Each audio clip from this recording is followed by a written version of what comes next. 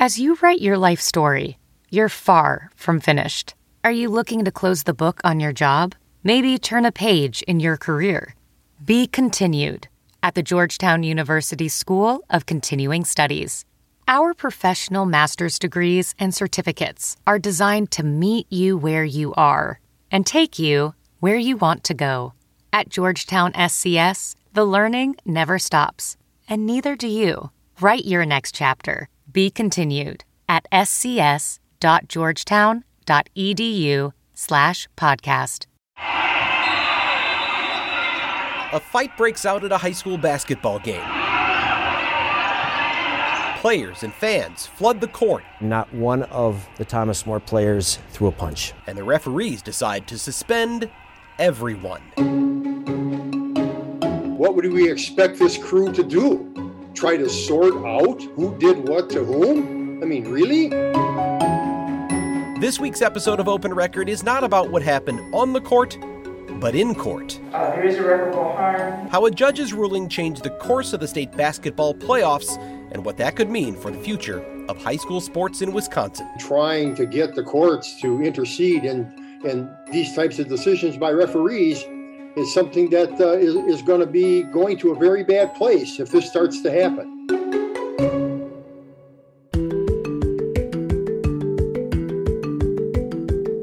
From the Fox 6 studios, this is Open Record. I'm Brian Polson, and I'm joined by Open Record's executive producer, Sarah Smith. Hey, Sarah. Hello, hello. We are recording this episode on St. Patrick's Day, Thursday, March 17th.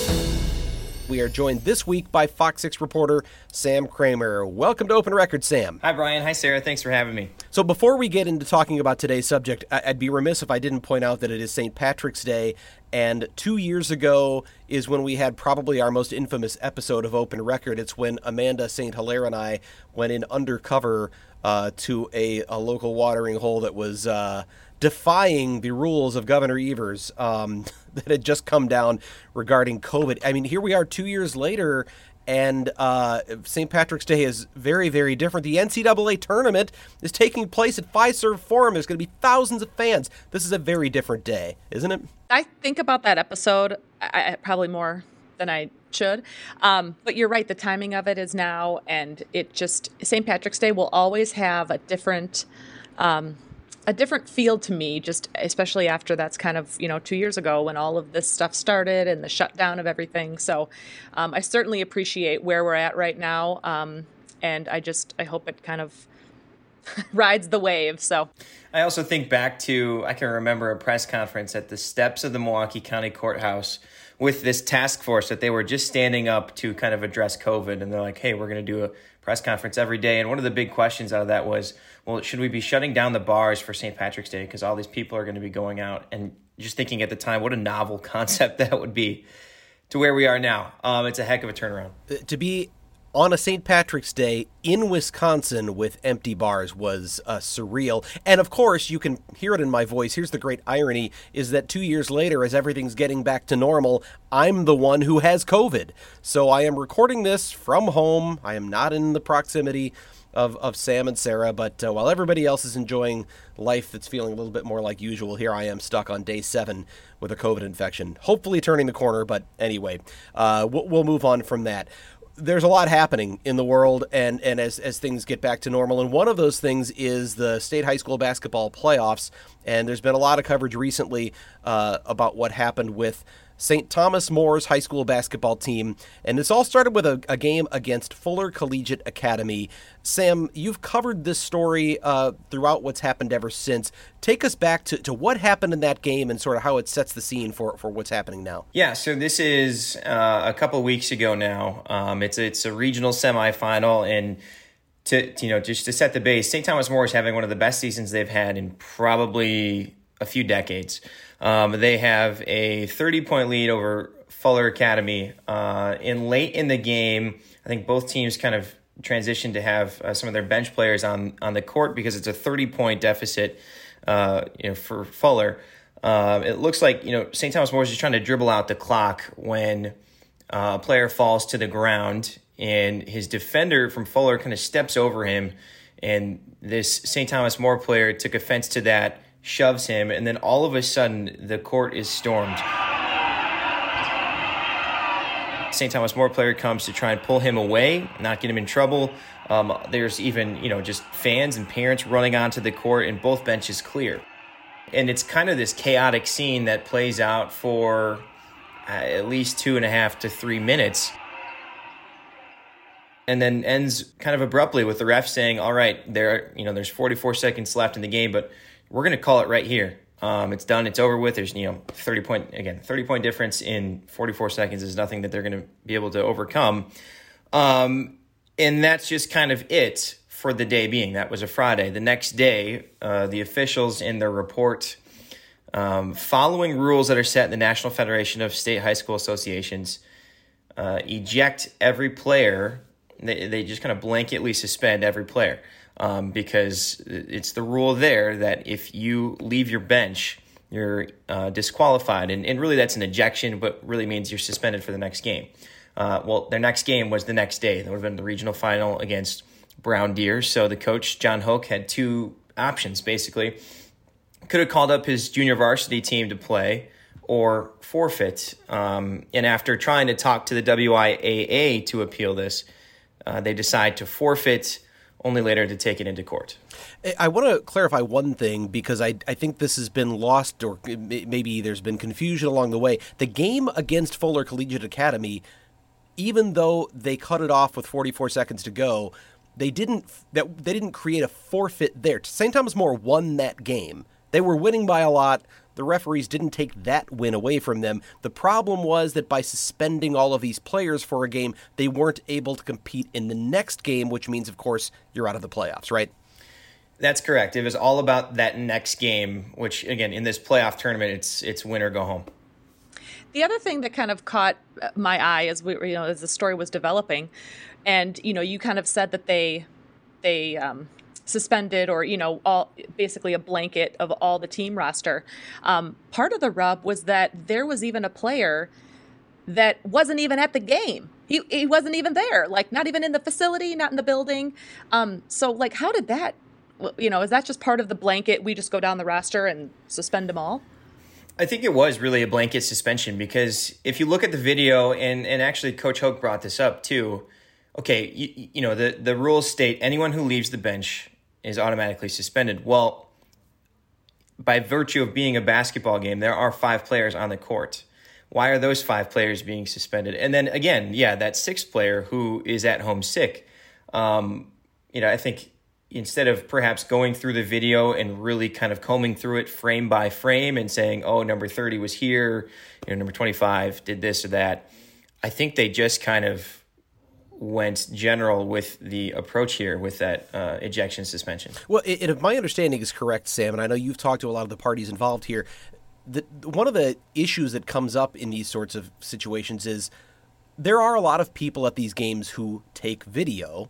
It might be the team that's recording video for their own studying of the next, for the next game. It might be a fan in the stands that takes video, but it's inadvertent. There is no official video review in the WIAA, right? I mean, they can't officially in their rules go back and say, let's look at the video and break it down. The officials on the court have to make decisions based on what they've seen in person. Am I saying that right? You are. It's high school sports. There is no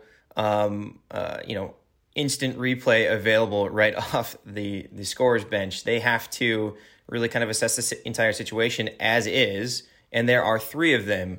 And if you look at the number of people running onto the court, I mean, it's probably in advance of 50 people. So how do you expect 3 people to sort that out? At ground level, it's a tough assessment for them. So there's obviously a chaotic situation, and the officials decide we're just going to suspend everyone. Now, you pointed out that they did this in a post-game report, which I think these game reports are commonplace the officials file. But if I understand correctly, then they didn't make this decision to suspend everyone right there on the court, correct? This happened after the fact in the game report. Does that play a factor in what happened next? It does. Now, in chatting with St. Thomas More, they had a feeling that something like this was coming. So there was worry about it Friday night. But Saturday morning is when they found out, and the game against Brown Deer, this would have been the regional championship, was to be played later that night. So again, they tried, trying to plead their case to the WIAA through that sort of appeal process, but so they weren't getting any headway. Again, they could have called up their JV team, but instead they chose to forfeit just hours after learning that most of their team would be suspended. Not most, the entire team. Do you think now the decision to not bring up any JV, is that I'm going to use the word like a protest of, the thing, was that intentional? Do you think? I think so, but also there's a talent drop off. I mean, really, if those kids were good enough to play varsity, to play varsity, they would be on varsity. And it's, I grew up here. I played in a WIAA sport. If I had the chance to be in the playoff as a senior and that opportunity was taken away from me, I mean, I know how I would feel. So I just don't think, I think coach looking at that said, well, my players have gone through this. They've put in a ton of sweat equity. They deserve the chance to play this. So the St. Thomas More had tried to plead their case at WIAA, didn't get anywhere, and they feel like we have no other option here. They forfeit the game, but then they go to court. They go to not a basketball court, but an actual court of law. Tell us about that. Yeah, so it's a civil lawsuit that they filed in Milwaukee County Circuit Court that is filed just shortly before the next game was to be played, in which was going to be Brown Deer and Dominican. In fact, the temporary restraining order that is handed down comes out about an hour or two before that game is supposed to be played. So they're arguing, that there's irreparable harm, and actually the judge uses that in her ruling of a temporary restraining order to essentially put St. Thomas More back in. St. Thomas More is saying, they were essentially cheated out of this. They took the entire team there. They dressed up in shirt and tie and what have you to really fight for their season. And talking to some players this week, they kind of always felt that they would have another chance. They didn't flip the switch in their brain. They always just had this assumption. And that assumption turned out to be right. The judge ruled... Judge Hannah Dugan ruled in their favor, which then kind of throws this remaining sectional bracket into chaos. As I said, Brown Deer and Dominican were supposed to play in about an hour and a half. There were fans at the school, at Whitefish Bay High School, who had no idea that this was even happening, had no idea that the game had been called because they had to go back a level for St. Thomas More to go ahead and play Brown Deer. I want to just say one thing or point out one thing. The term irreparable harm, often with injunctions, what a judge is really determining is there's a full case that needs to be heard, but that's going to take time. And these cases can take sometimes, if not months, years to resolve. So by the time we resolve this, the tournament's over. And if we were to find that, in fact, St. Thomas More High School had been wronged, well, there's irreparable harm. You can't go back and replay the games. But I would raise the question of what about the flip side to that? Because we now see that the judge allowed the St. Thomas More High School team to play, and they beat Brown Deer in overtime. And perhaps Brown Deer would have beaten Dominican. Perhaps they would not have lost that game. So if later on the judge finds that, in fact, the WIAA was right and the referees were right, is there not irreparable harm done to Brown Deer? I think that's one of the questions that maybe gets lost in a little bit of this. No matter which way you go, somebody could potentially get hurt here. I think that's a totally valid question because, on one hand, like you said, I mean, just look at the situation. Their fans are at the school. They are ready to play this game, and then a judge's order flips that on its head. And then the next day, actually, they have to go back and play St. Thomas More. I think you're absolutely right in the fact that, yeah, I could see the argument for irreparable harm for St. Thomas More. But yeah, if a judge decides down the road, you know what, the WIAA was right, their officials did follow the rules. Is it unfortunate for you? Sure, but they were the rules. If St. Thomas More goes on to win this thing and then have to vacate it, I mean, that's an entirely different process that, yes, would be kind of annoying to work through. But it is, you could argue it's unfair for the teams that still went through this but came up short. I just think about how amped teams get, and players, and I think about even just playing high school sports myself and what a big deal it is. And those are just games, and these are the playoffs. And so I can only imagine kind of the energy and the attitude, and then to learn that was kind of ripped away that night and, what was going to happen next. So the judge's ruling, and then what does the WIAA say about the whole thing? Yeah, so the WIAA kind of always stood by its officials. They sent out a statement that night saying that they're going to kind of retool things and kind of make sure everything regarding the integrity of this tournament is good to go. So then St. Thomas More, and that game was a Thursday, and so because they had been reinstated, they had to kind of condense the remaining bracket. So they play 3 games in 3 days. NBA teams don't even do that. But they win all 3 games in 3 days. And on Monday of this week, after St. Thomas More gets into state, the WIAA sends this letter to all 516 member schools.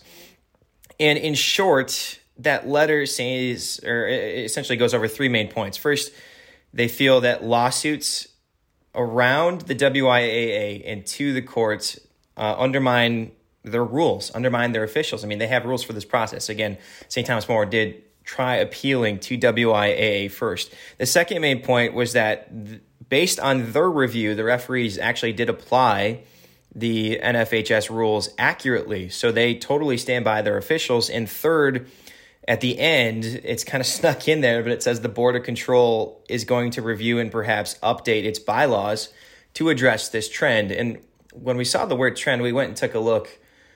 I've seen at least 8 lawsuits filed against the WIAA since 2019. That's a lot. And I can see where they're coming from as far as issues with interscholastic sports and, trying to circumvent the rules set there to the court, which, is really what, at the end of the day, what makes this a bigger story. Well, that we just talked about. I mean, if you listen or you watch Fox 6 News, if you listen to Open Record, we've already talked about a very, very similar issue on this podcast, which was the case involving a wrestler by the name of Hayden Halter, who a referee had called 2 fouls on that resulted in a disqualification or an ejection, and that meant the suspension for 1 match. And because of that suspension, he was out of the playoffs. His father and his attorney went to court, got a very similar injunction that allowed him to wrestle, required WIAA to let him wrestle. He went on to win the state title.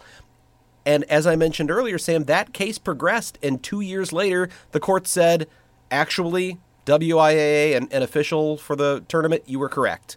And he should have been ejected, and he should have been suspended. And so the WIAA has officially gone back and stripped Hayden Halter of his state wrestling title. But as the association points out, and as the National Association of Sports Officials, which clearly backs these referees, points out, you can't go back and re-wrestle that bracket.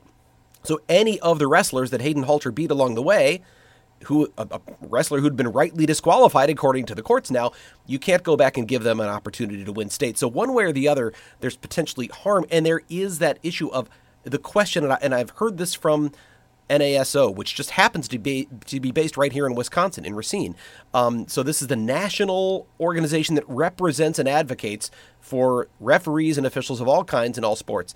And the WIA, they both say this is a trend they're concerned about. And I want to address that question, Sam, because every time there's high-stakes sporting event, there are people who don't like the results. They don't like what the referee did. They think the referee made the wrong call, and someone feels wronged. And the question becomes, will this become a thing that every time a school feels like they got a bum deal, they're going to run to court and get an injunction and be allowed to move on? Is that the concern you're hearing? And is there some reality, some validity to that? If you ask the WIAA, that is their concern, absolutely, 100%.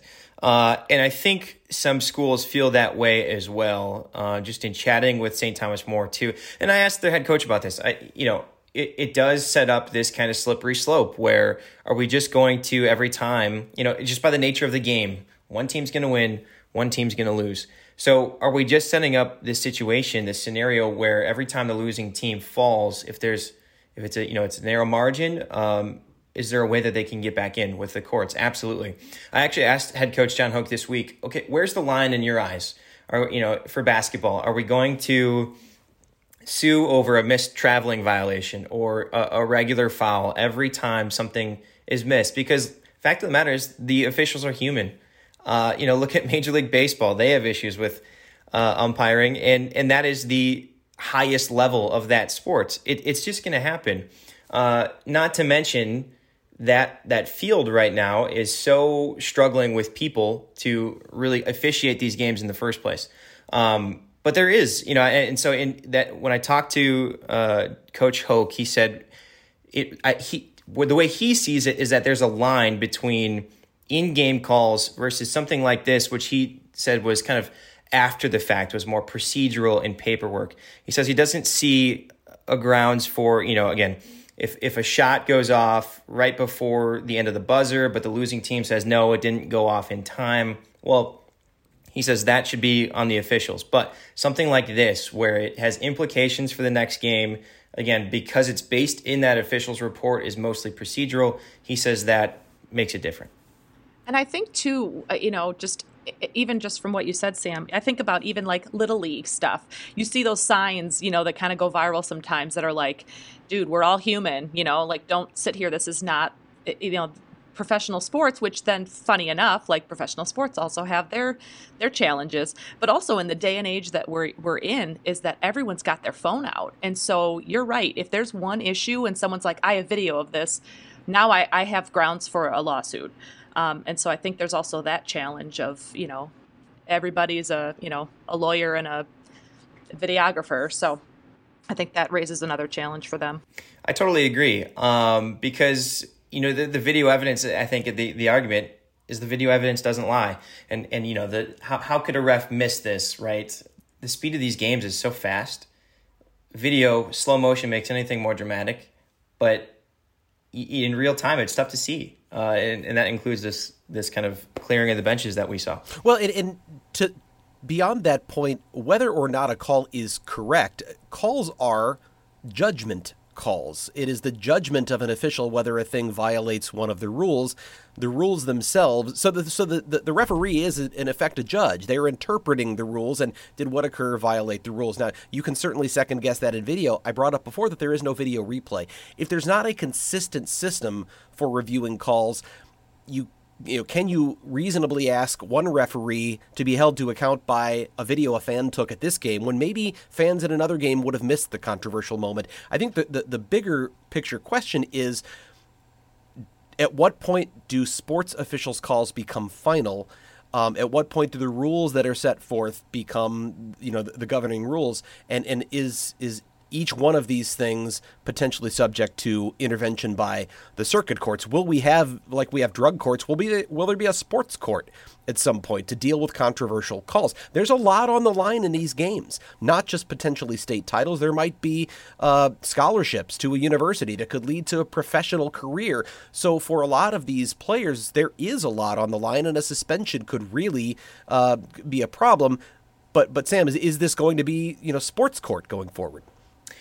I wonder, based on that WIAA letter of the looking at updating and reviewing policies, if that's what they mean, if that's what they want to attack as far as figuring this out. I'm not sure about, the county courts, but I do think that, again, I brought up the number 8 lawsuits since 2019. Some of those are for what we're talking about. Others are more for, a player trying to move and then all of a sudden play at a new school. But it is an issue. It's a growing issue. So I do think, I don't know if it's the WIAA that would manage that, but I think there is something that needs to be done as far as looking at the policies in place here. And I'm sorry, just to make sure I understand, are you suggesting that they're looking at potentially some sort of a more robust appeals process within WIAA? I think so, because I think what their letter says, without really saying it, is stop suing. We're done with this process, right? They don't want, they have their own rules, and all schools more or less have a say in how those rules are formed. So why then are you circumventing the rules to go to the courts? And in video, I wonder how video could play in, because, in fact, when we were at the regional final between Brown Deer and St. Thomas More, we talked to some Brown Deer fans about just kind of how they felt about this whole process. And somebody wisely told us, think about if the roles were switched here. Fuller Collegiate Prep doesn't really have the budget that St. Thomas More High School would. If they were in their shoes, would they have the means to take this to court? Would everyone be videoing the game? I'm not sure. There definitely is an equity question or a fairness question here that I think the WIAA has to attack somehow in its bylaws. It does strike me that these issues tend to come up in the playoffs, because the playoffs are where a one-game suspension means the end of a season, the end of a chance at the title. You're probably not going to see many lawsuits about an early season, regular season matchup. Maybe football, where each win means a little bit more for what's going to happen at the end, but generally it's going to be the playoffs.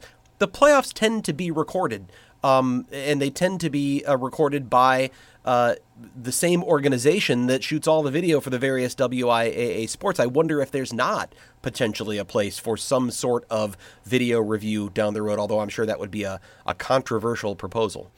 I certainly think there could. I think they could do it. I mean, really look at what's available now, just between cell phones. And like you said, I believe they have an iPad or some sort of lower tech camera up on top that just pans back and forth the entire game. But it's a process and it takes time. And so, I could see officials being very opposed to the thought of instant replay coming down to high school sports. But if that's what it would take to really kind of confirm a judgment call or be even more accurate on calls, is that a price they're willing to pay versus, these courtroom interventions? Well, I think that's as good a time as any for us to go off the record. This is the part of the podcast where we get a little more casual, have a little fun, and we do that by answering a question for which we have not prepared. And here to ask us that question, of course, is executive producer Sarah Smith. Hey, Sarah, what do you have this week? Hello again. Hi. Okay, so I thought with St. Patrick's Day and luck and stuff like that, and also talking I guess now about high school sports, superstitions and things you might do that you think are lucky. So my question today is, do you have any superstitions? Are you superstitious? Do you do anything before coming to work? Do you do anything before your favorite sports teams play? Do you have anything that's considered lucky that you either carry around or touch 3 times? I don't know. As a high school athlete, so I played baseball and volleyball. If my pants didn't get dirty in baseball and we won, I would stay wearing them until we lost, wash the bad juju out of them. As far as now, Packers, diehard Wisconsin sports fan. I have my Rodgers jersey, my Packers socks. If the game doesn't go the way it should, I'm not wearing the socks the next time. So socks go. Yeah. That's funny enough with the baseball thing. And I have a few, but when you mentioned the baseball thing, my husband played amateur baseball. And so he had this hat and it was so scuzzy. And this was when we were still dating. Not that it matters, but I didn't understand the whole juju thing. So they were winning. And I would do laundry. And so I threw his uniform in, I threw his hat in one of those hat washer holder things. And he's like, "What? You washed my hat?" He's like, "We're on this winning streak and you oh my God." I mean, you would have thought I took it and cut it into 75 pieces. Have you not seen Bull Durham? You have to know, you don't bleep with a winning streak. But holy cow, I learned my lesson. I never touched it after that. Yeah. When it comes to sports and superstitions, Bull Durham is the ultimate. And I think baseball is probably the most superstitious of the sports, the players, the history, the tradition. And I know that I grew up a huge fan of the St. Louis Cardinals. I know it makes me an enemy here. But I grew up in St. Louis, and so a big baseball fan, obviously a great baseball city. And so I there's certain things that I just take for granted. I don't even think of superstitions. Like when you're coming off the field, you don't step on the foul line. You step over the foul line. That's just a given. But I don't even think of it as a superstition. It's almost just more like etiquette. You don't step on the line. Yeah. But I didn't play baseball beyond 9th grade, so it's not like that's ingrained in me. I'm more of a soccer player. I don't have a lot of superstitions, but I do know that when it comes to being a Packers fan, a lot of Packers fans are very superstitious. And in particular, there's a group of friends that we watch games with. One of them likes to host Packers parties. And over the years, she's become known for being the person who's always in the kitchen when the Packers do something great. So whenever the Packers are down late in a game and it's really stressful, everybody yells, "Melanie, get in the kitchen! Go to the kitchen now!" And earlier this year, there was, what was the game? I think it might have been the Vikings.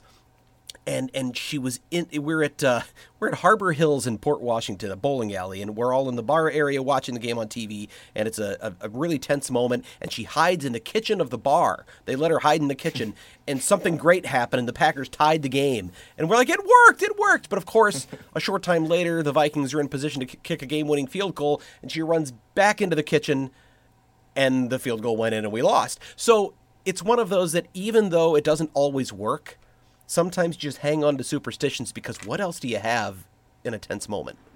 Right. You don't have the skill to help the team, but like, okay, if wearing this one shirt this way, then that's exactly what I'm going to do.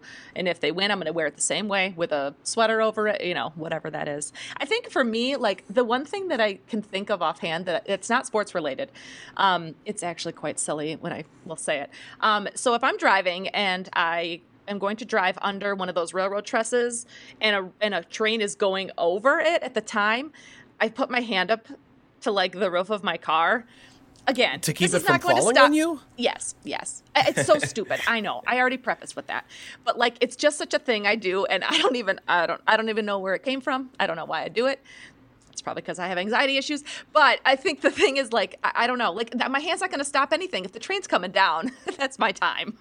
But anyway, do you do it without thinking? Is it just so natural that you without? I mean, and really also like how many times do you drive on one of those and there isn't a train? More so, but every once in a while, maybe I should look at it as like a lucky thing or a good. I don't know.